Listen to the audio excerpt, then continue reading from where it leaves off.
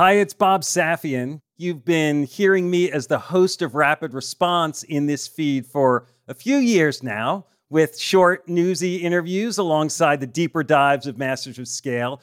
Well, I'm excited to share that Rapid Response is expanding into its own feed. We'll be putting out shows twice a week, focusing on the urgent issues that business leaders are dealing with in real time. So search for Rapid Response in your podcast player and subscribe to make sure you get all our episodes. I'll see you on the other side. It's like going to Vegas, If you're lucky, you win the lottery. If you're not, then you have zero. And so, because I'm not a gambler personally, I'm like, yeah, no thank you, no thank you. It has 5% chance of working. But if it changes, it's going to change the world forever. For every human being on the planet, forever. Not in 5 or 10 years, it's forever. And in business, forever is a pretty good time frame.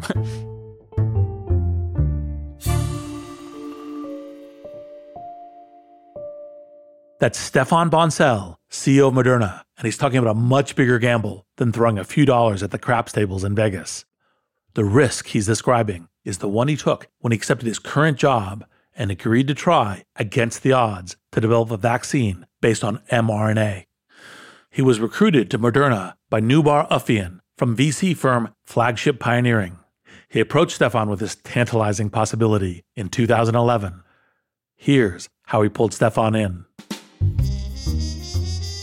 And Noubar contacted me. He's like, come over, I have something crazy to show you. So I go to Flagship's office one night, and he has one piece of paper, on his desk as I walk in. And he's like, take a look. And so I look at it, and I told him, it's impossible. Stéphane's disbelief was well-founded. On that paper were indications that messenger RNA could be artificially inserted into human cells and instruct them to create a protein. We asked Noubar himself to explain why this was an astounding proposition.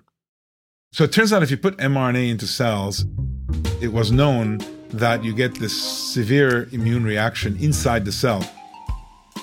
Not of the good kind, which is what we want nowadays in vaccines, but of a bad kind. That is, the cells just freak out because they think they're being invaded by viruses. And so I kind of told them what the idea was, and the notion that you could come up with a new code for any drug you want and put it in the body. And yeah, I think his initial reaction was rightly skeptical. Noubar was now showing Stéphane that there might be a way to avoid the cells freaking out. Instead, they would let the mRNA in and then happily use the instructions it contained to synthesize a protein. Making it work in a consistent and scalable way was more than a long shot. It was a moonshot. And Noubar wanted to convince Stéphane it was a moonshot worth taking. And Noubar was very good. He's a charmer. And then, of course, he flipped me like a pancake. I said to him, listen, it may not work, but if it works, this will be as big or bigger than Genentech, which was the iconic, the Google of biotech or the Amazon of biotech. And I said, you're going to regret not being the person who builds that company. Through the lens of this astounding new technology, Stéphane saw a world in which new drugs take hours rather than decades to develop at a fraction of the cost, with fewer unpredictable side effects and far higher rates of success. And this technology came from a small biotech startup that Noubar had founded and now wanted Stéphane to lead. So you're telling me, if this is true, we're going to be able to do an incredible number of medicine helping so many people that nobody else can, with a higher chance of getting to launch, and it's going to be faster, and it's going to be cheaper? He's like, yep. That company, of course, would become Moderna, which, thanks to its pioneering technology, played a central role in the unprecedented global fight against COVID-19. It was a historic risk, which we now know was more than worth taking. Noubar convinced Stéphane to take the gamble because he knew Stéphane was the right leader for the risk that was ahead. We leap much further. And when we land, some of the time we land on quicksand, and some of the time we land on things that end up becoming solid enough territory that we can continue to iterate until we find value. And so that's the nature of the kind of platform businesses we create. Both Stefan and Noubar were certain of one other thing. The best chance of success was to build Moderna from the ground up with a singular focus on this extraordinary possibility. And that's why I believe you need to prepare to make extraordinary leaps in extraordinary times. And to do this, double down on the right mindset and platform to take risk head on. You got to have incredible talent at every position. It's like this huge push. There are fires burning when you're going home. Can you believe it? Such an idiot. And then you go back to, this is totally going to be amazing. There are so many easy ways. I'm supposed to know what to do. I have no idea what to do. Sorry, we made a mistake. But you have to time it right. Oops. Working out of a 3-bedroom apartment. Stuff that just seems absolutely nutballs 10 years later. We're like, well, that's just how you do it. We haven't made Just how you do it. This is Masters of Scale. Hi, listeners. It's Erica Flynn, VP of Alliances and Audience Development at Wait What, the company behind Masters of Scale. My day-to-day consists of nonstop communication, not only with my immediate team, but with our current partner relationships and with incoming leads from possible future partners, which is why I rely on the ease of Grammarly to keep my communication clear and efficient. One confusing email can turn into several confused replies, which can turn into an unexpected meeting which no one wants, needs, or has time for. Having Grammarly on hand as my trusted AI writing partner not only streamlines my extensive to-do list, it minimizes miscommunication by quickly and efficiently synthesizing information and carefully curating tailor-made responses to specific groups. In fact, companies that use Grammarly to communicate can save 19 days per year per employee. Grammarly eases the writing process. It's a writing partner from the blank page to the last word typed before hitting send. Join me and over 70,000 teams who trust Grammarly to work faster, hit their goals, and keep their data secure. Visit Grammarly.com to learn more. That's Grammarly.com. I'm Reid Hoffman, co-founder of LinkedIn, partner at Greylock, and your host. And I believe you need to prepare to make extraordinary leaps in extraordinary times. And to do this, double down on the right mindset and platform to take risk head on. In 1961, President John F. Kennedy announced to the world that the U.S. would land astronauts on the moon within the decade. At the time, America was lagging badly behind the Soviet Union in the space race, and the country was fractured by social injustice and civil unrest. Then, there's the fact that much of the technology needed to reach the moon, land, and return safely didn't even exist yet. The plan was so audacious, it coined the term moonshot. They had to build rockets, landers, spacesuits, computers, and procedures. And the entire time, they weren't even certain that the moon's surface could support the weight of an astronaut, let alone the lunar lander. It could, effectively, have been a moonshot into quicksand. But just 8 years later, American boots stepped onto the lunar surface. And they didn't sink. This literal moonshot was a success because NASA cultivated a risk mindset tailored to their mission and then built out a solid platform to support it. That's why the first Apollo mission to land on the moon was Apollo 11, not because all previous missions had failed, but because each previous mission's purpose was to help test and build the platform that would give the moonshot the best possible chance of success. When we talk about taking a monumental risk for huge gains, it's easy to forget how important it is to assess the risk clearly and build a strategy around it based on both your goals and your company's culture. It's also easy to overlook how the success of your moonshot doesn't rest in simply taking the risk, but in how solid your platform is. I wanted to talk to Stefan Bancel about this because, as the first CEO of Moderna, he built the company from the ground up with a singular goal of making the moonshot technology of mRNA medicines work. He built a culture at Moderna that embraced risk while also taking counterintuitive moves to make sure that the foundation for their moonshot was as solid as possible. A moonshot that saved millions of lives with a technology that could be even more impactful in years to come. Because of this incredible achievement and the remarkable lessons to be learned, we split this episode of Masters of Scale into 2 parts. In part 1, we'll focus on how Stefan helped Moderna defy norms and deliver life-saving science by creating a technology platform. Part 2, we'll dig into how Moderna scaled its impact under the most dire of situations and what that may mean for future transformative breakthroughs. As we heard at the top of the show, before he took the helm at Moderna, Stéphane was CEO of French biotech firm bioMérieux.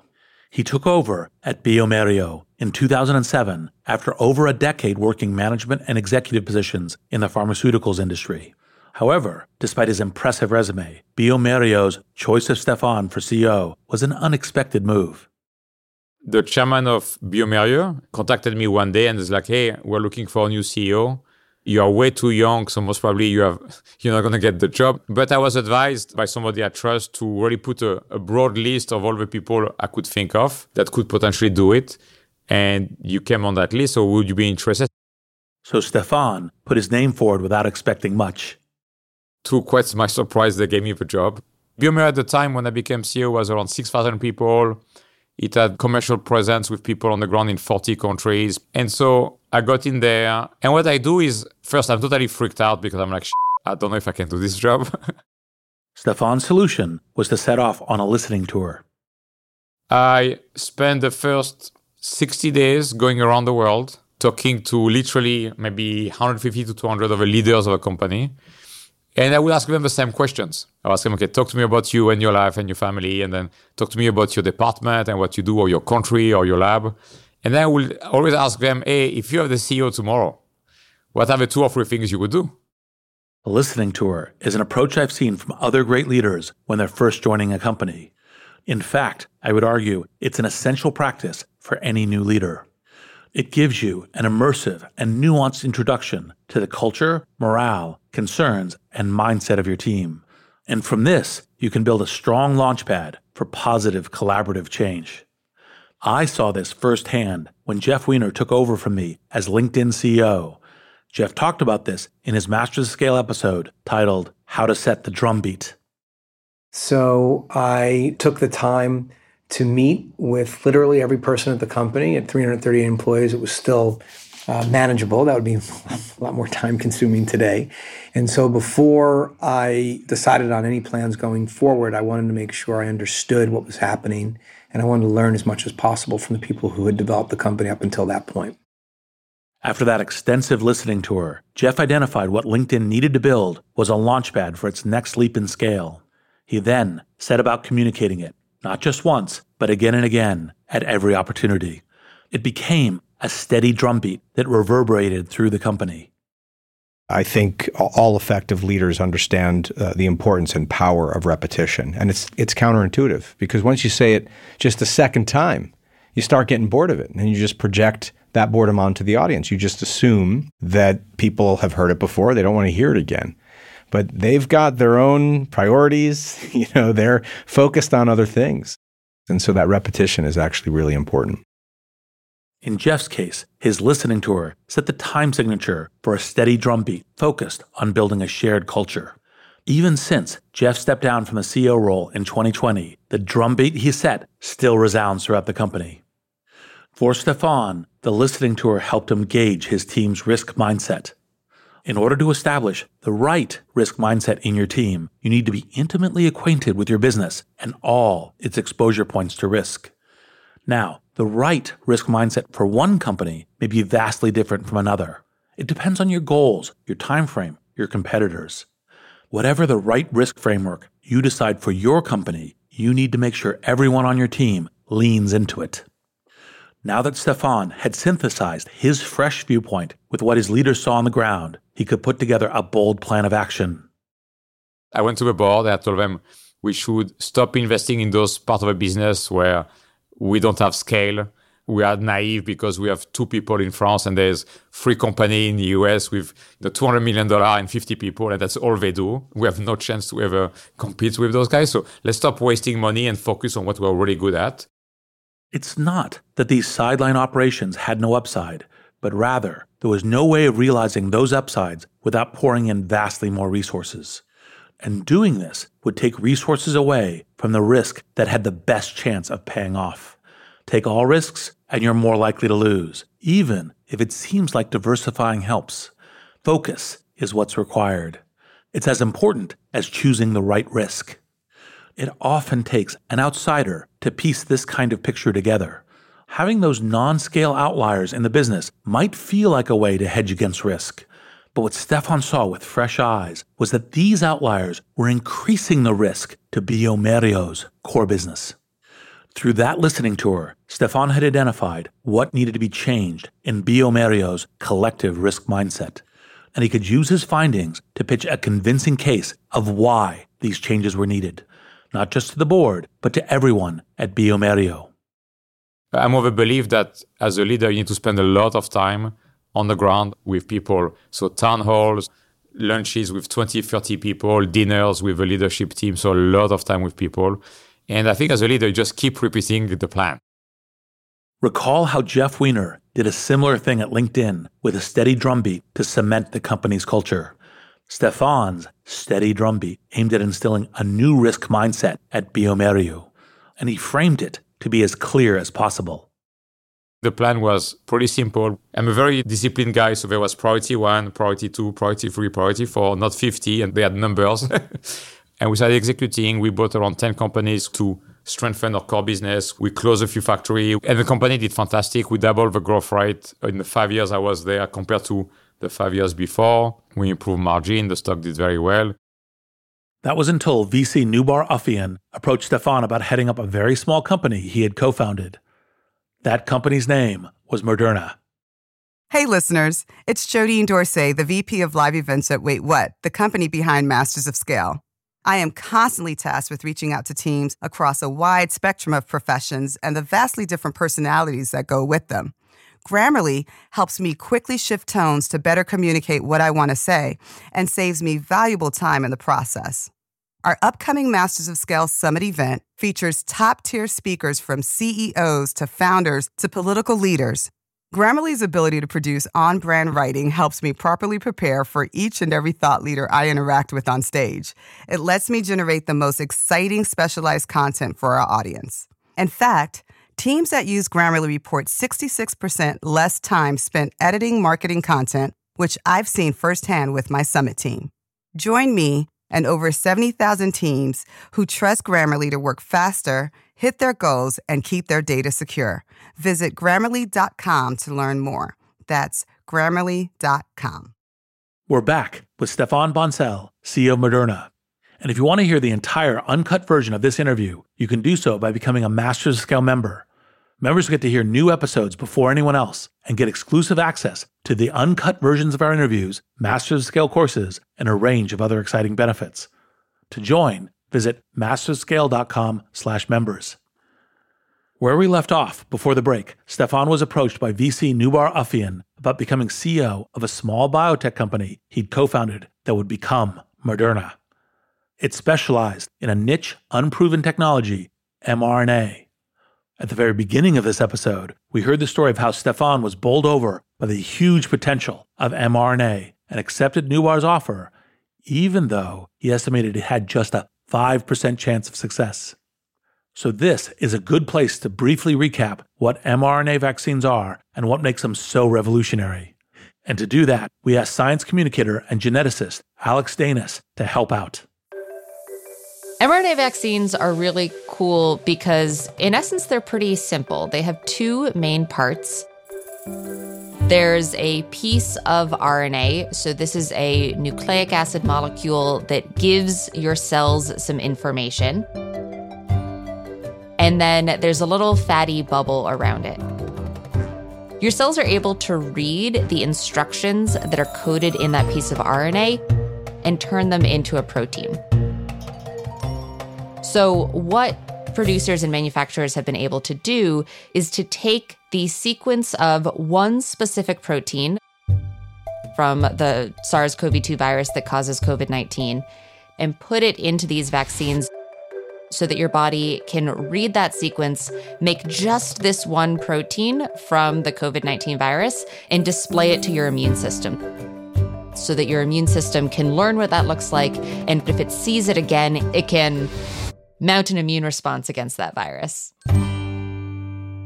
The theory behind mRNA vaccines had been around for decades, but it is only recently that companies like Moderna figured out how to make it work in practice. And the potential is staggering. RNA vaccines are really revolutionary because they outsource part of the vaccine production to your own cells. So many vaccines that we've used in the past, you have to make a lot of the virus itself in the lab and then package that into a vaccine that you're actually giving to people. And that can take a lot of time. It can be very expensive. And it means that sometimes our vaccines aren't quite as effective as we want them to be. With RNA vaccines, because we're sort of outsourcing a part of that production to the cells in your own body, you can really truncate the amount of time it takes to make one of these vaccines. Noubar opened Stefan's eyes to mRNA's potential to reconfigure the risk-reward calculus of drug development. And Noubar wanted Stefan to join Moderna as it attempted this moonshot. And he's like, I want to build this company. So you're a big company guy, you spend your time saying no to bad ideas. Noubar wanted someone who would know when to put the brakes on certain risks in order to make sure the moonshot had maximum chance of being achieved. This is how Noubar puts it in his own words. The one thing I had seen in him that I think has served him well since, and it's a skill or balancing act that has evolved considerably and strengthened, is what I call generally this notion of paranoid optimism. And so my mindset definition of a high-growth entrepreneurial leader is that you need to be both paranoid and optimistic. And he was both of those things. He was able to see the possibility, even though he could foresee the challenges, but he also could constantly bring to the table all the assumptions that we might be getting wrong so that we're constantly iterating and testing our assumptions. And so this combination, what I call gas pedal, brake pedal, that's also defined our relationship, because for all the years since then, I've served as a brake pedal when he was pushing hard on the gas pedal. And some other times I wanted to push on gas pedals and he would be brake pedal. But he himself internally has both of those characteristics in spades. And he looks for people around him to help amplify so that the balance is always there. I think that's a huge advantage. All leaders and strategists, whether a startup or a large company, have to say no to a lot of ideas. That is, unless you have so few ideas that you're not generating enough to say no to, and that's a whole problem in itself. So finding the right balance between the gas and the brake is key. But note how Noubar doesn't restrict Stefan's role to that of the brakeman. He knew that the relationship would be far more nuanced than that. Sometimes Stefan would be the one gunning the engine, and it would be up to Noubar to shave off the speed. No one's role was set in stone. Indeed, it was the dynamic between the two of them that would be important. As we heard part of the story earlier in the show, for Stefan, the problem right now was deciding if he should say yes to Noubar's proposition. And so I left his office. I woke home. My head was spinning in many directions. And so I talked to my wife, like I've done for every big decision in my career. She's like, you have to do it. And I look at her a bit puzzled because I thought she would be the conservative one. And I say, why? And she's like, if this works, this is going to help kids that have rare genetic disease, that their families have no hope today. You're going to be able to potentially work in cancer and other things. And you're going to impact so many lives and so many families. And if this could work, if this mRNA technology could work, you might be one of a few people who might make it work. You're so stubborn. You are totally relentless. And if it works, it will change the world forever. That's a piece, Reed, that was very clear in my mind at the beginning, which was, it was these things that you encounter very few times in your life where it has 5% chance of working. But if it changes, it's going to change the world forever. For every human being on the planet forever. Not in 5 or 10 years, forever. And in business, forever is a pretty good time frame. I said, okay, I'll do it. Stefan saw two key things he needed to do. The first was to make sure Moderna was built from the ground up with the right risk mindset. The second was to build out a platform for this revolutionary technology so that when the time came, Moderna could scale its moonshot technology at maximum speed. To achieve these goals, Stefan needed Noubar to agree to 2 red lines. I said, I'll do it, but I have just 2 things that are really important to me that I need your support on, and say, tell me.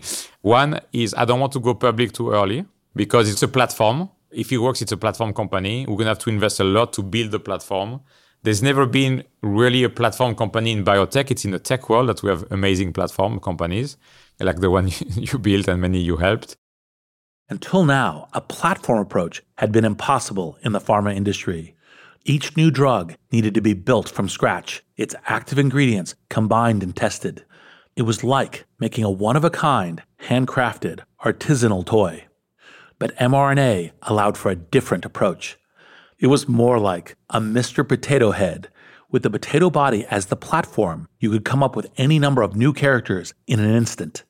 It was something I reflected on with my producers after I spoke with Stefan.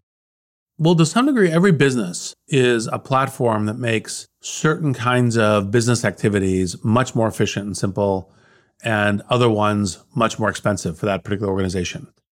So Levi's wants to launch jackets, very easy to do. They have factories, they have direct and retail relationships, they understand fabrics, et cetera, et cetera. Levi's wants to launch milkshakes, not so much. Weird impedance with the customers, totally different supply chain, totally different go-to-market, probably different logistics and all the rest. And so all businesses are kind of setting themselves up to is what is the platform of your business about which kinds of products and services can you offer? How do you dynamically evolve them? Etc. And so part of that when you're in a startup is what's your risk that you're setting up for how much of a platform, because typically you worry that you put all this tooling in a platform and you don't get a specific application right. Namely, this is what's going to be sold. When it came to Moderna in tech terms, it was like building an OS rather than an individual app. Once you have that OS in place, you can then quickly build out individual apps using it. But this approach had its own inherent risks that Stefan needed to mitigate. And so I'm like, if we go public too early, the capital market do not know how to understand such a company. They're going to ask me, what's the first drug? And we're going to defocus investments in the platform, and we will minimize what this could be on the next 10 to 20 to 30 years for the world. And I will not do that. So I just want you aware that until I say we go public, we're not going public. It's like, okay. This is one of the dangers of building a platform. You may be able to see all the potential, but your stakeholders may not. Then there was that second red line Stefan needed Noubar to agree to before he said yes to Moderna. And my second ask is I don't want another VC. When everything goes well, the VCs are pretty aligned. But things don't go well, usually they are not so aligned. Different time frame, different philosophy, different risk profile. I just want to have you backing us up. I'll find the money, I'll raise the money. And I say, and I have to be honest, I've never raised a penny, so I hope I'll raise the money. Note how Stefan was taking on a huge risk in terms of funding to mitigate what he saw as a bigger risk, that having VC investors would make it difficult to do the preparations he needed in order to build out the platform. An impressive, counterintuitive risk, and Stefan was fortunate to have the open-minded Noubar backing him up on this. I think Stefan's complete rejection of any VC funding was on the extreme side, but I can also relate to where he was coming from. I think it's one of the reasons you need to proactively construct your board and take differences in risk tolerance into account. If you have VCs that share your risk mindset, you'll have their experience and network on your side, greatly boosting your chance of success. But if you take investment from VCs who have a different mindset, you will decrease your chances. And this is key. Avoiding a risk doesn't mean avoiding all risk. It's a calculus. Stefan was exchanging one risk for another. Not many people would have even seen this as a move they could take. Who says no to funding opportunities? And very few would have seen just how aggressively they'd need to defend the time frame for building that platform. Now, Stefan needed to build out a company culture at Moderna that embraced risk and scaling at speed. This is one of the key things that from my software technology platform company experience is both amazingly parallel and amazingly different, because you're generating an ability to code as a platform across a number of different applications, parallel, but you're solving science problems on, well, how does this actually work in these complex biological systems? I think I heard that you went to a Silicon Valley tour and was curious of like, why did you do that? What did you learn? And what did you learn that was parallel? And what did you learn that was different for building this new kind of company? Yeah, so the thing that was a very good model for us with the tech platform was this notion of invest in the platform as much as you can. Don't think about the apps at the beginning, just build. We had to build the operating system of mRNA. And so we just build the systems and more so we can have people coding apps, which is developing drugs. For us, COVID-19 vaccine, it was one app that the team built out of Moderna mRNA OS. And so a lot of those analogies in terms of how do you think about investments, how do you think about time frame, how do you think about compounding, how do you think about learning, how do you invest in digital infrastructure so that you build the tools so that your teams can really go very quickly and scale. And there was nobody in biotech that has grown so fast, or pharma, because those are big companies. So I'm like, I need to go to California. Stefan visited companies, including Netflix, Google, and Facebook. He told me about the many things he learned about scaling culture, hiring at speed, onboarding, and defining your mission, all of which Master Scale members can hear in the uncut version of this interview. That tour also gave Stefan ideas about how Moderna's risk mindset could differentiate it from the rest of the pharma industry. What we needed is what's the tool set that we need to give people or have them make decision. And some of them are very not intuitive for people coming from pharma. This is not an industry where you have the most, let's say, risk-taking people, for example, because as you know, most drugs fail in the clinic in pharma. And so when a drug works, the key motto is don't break anything, because the NPV of that drug the day of launch could be $20, $50, $100 billion in one drug. So imagine the brand manager of that drug doesn't have a lot of room for freedom and doesn't want to take any risk because there's so much at stake. And then there's a regulatory side of it where you build a process once and then you have to go back to the FDA, and most people say, I don't want to do that, so I don't change the process. So you have a lot of constraint in the industry that makes that this is not an industry where people take a lot of risk. And so one of our mindset that we articulate very clearly to people is you cannot have impact without taking risk. And we're all about impact to patients. And one of the reasons we are ready, when the virus happened and we were able to get one of the best vaccines in the world, is we have been spending 10 years taking a lot of calculated risk. And taking risk is not doing things that are unlawful or unethical. It's doing something that might fail. And how do you build a portfolio? How do you build optionalities? Building optionality is important. But one thing to remember is there can be different dangers around having too much optionality. Maybe it's analysis paralysis or decision paralysis, being unwilling to commit to one specific thing because it's right for the company and the market. But on the other hand, a big part of a business is having an established platform to iterate, which gives you a lot of value. With a mindset for risk that set it apart from the rest of the pharma industry, Moderna worked at building out its tech platform. But while progress was encouraging, acceptance of the new technology in the wider industry was slow. It made getting funding from institutional investors difficult, and it also made attracting highly qualified scientists hard. But then, in 2016, Moderna partnered with another pharma company whose name will be familiar to you, AstraZeneca, and its CEO, Pascal Soriot. He's one of the few CEOs in pharma who really understand science deeply. And he's like, look, it's crazy, but if it works, it's going to change medicine forever. So they gave us $240 million upfront payment to get access to 40 drugs options. And that was a big moment because we moved from literally $20 million of cash left on the balance sheet to $260 million the next day when we got the payment. So it was a big change into what we could do science-wise. Stefan had found a like-minded investor that also gave a huge boost to industry confidence in mRNA. This made it easier for the company to secure talent and build out its platform. By 2018, Stefan had built an 800-strong, risk-embracing team and a platform that was geared for explosive scale when the time came. That year, the company made the biggest ever biotech IPO in terms of raise and valuation. It was set to be a vindication of Stefan's vision and the team's hard work and dedication. But then the stock started trading. One of the most embarrassing moments of my life was the day we started trading. I think it went down 18%. I forgot the number, but it was bad. So I didn't feel really good that I spent a lot of time on the weekend calling a lot of investors. I was really upset. For the next year, the stock's performance was middling and money became tight. And as we go into 2020, we need to raise money. And we are very careful on where we're going to spend. And our goal is not to increase our spend in 2020 versus 19. We're going to spend $500 million, and that's going to be it. So there's a lot of things we want to do science-wise and drug-wise. I would say, guys, we don't have any money. We're not doing it. So it was a very frustrating fall of 2019 for the budget process. But very soon, Stefan's worries about the company's finances were to be eclipsed.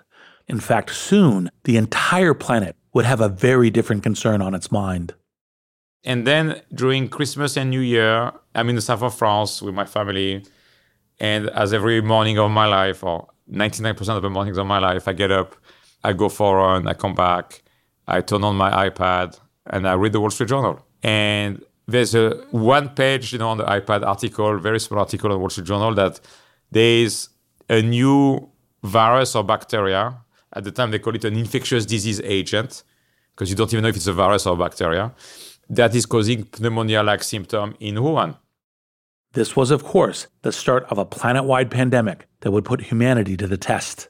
It would also be the ultimate test for the moonshot that Stefan and Moderna had spent over a decade preparing for.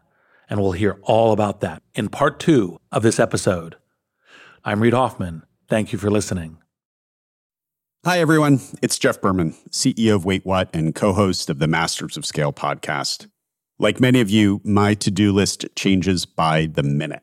Whether I'm working with partners or hashing out legal documents or brainstorming with our team, there is never a shortage of tasks that require attention and constant communication. Like Masters of Scale co-host Reid Hoffman, I know artificial intelligence is a huge part of our future, and Grammarly is an enterprising leader in AI. With Grammarly, what used to take a few hours only takes a few clicks. It's like having a collaborator for my writing, helping me generate better first drafts and tailoring messages to our specific audiences. It's not only a superior AI tool, it is a safe AI tool. And as a CEO, security is always top of mind. Grammarly has 14 years of experience and a business model that never sells our data. Security has been a priority since day one and continues to be integral to Grammarly's values today. Join me and over 70,000 teams who trust Grammarly to work faster, hit their goals, and keep their data secure. Visit Grammarly.com to learn more. That's Grammarly.com. Masters of Scale is a Wait What original. Our executive producers are June Cohen, Darren Triff, and Jordan Cloud. Our head of content and production is Lori Hoffman. Our producers are Adam Skuse, Catherine Clark-Gray, Marie McCoy-Thompson, Alex Morris, Tucker Legursky, and Holly Bondi. Our editor-at-large is Bob Safian. Our music director is Ryan Holiday. Original music and sound design by Eduardo Rivera. Audio editing by Keith J. Nelson, Stephen Davies, Andrew Nault, and Mike Gallagher. Mixing and mastering by Brian Pugh. Special thanks to Chris Shea, Elisa Schreiber, Aria Finger, Zaida Sapieva, Greg Beato, Adam Heiner, Colin Howarth, Willem Crowells, Tim Cronin, Kelsey Capitano, Sammy Aputa, Ana Pisano, Sarah Tartar, Lear Ceramentis, Charlie Meneses, Chineme Ezequena, Emily McManus, and Mina Kurosawa. Become a member of Masters of Scale to get access to a year's worth of courses and content on the Masters of Scale Courses app. Find out more at masterscale.com/membership.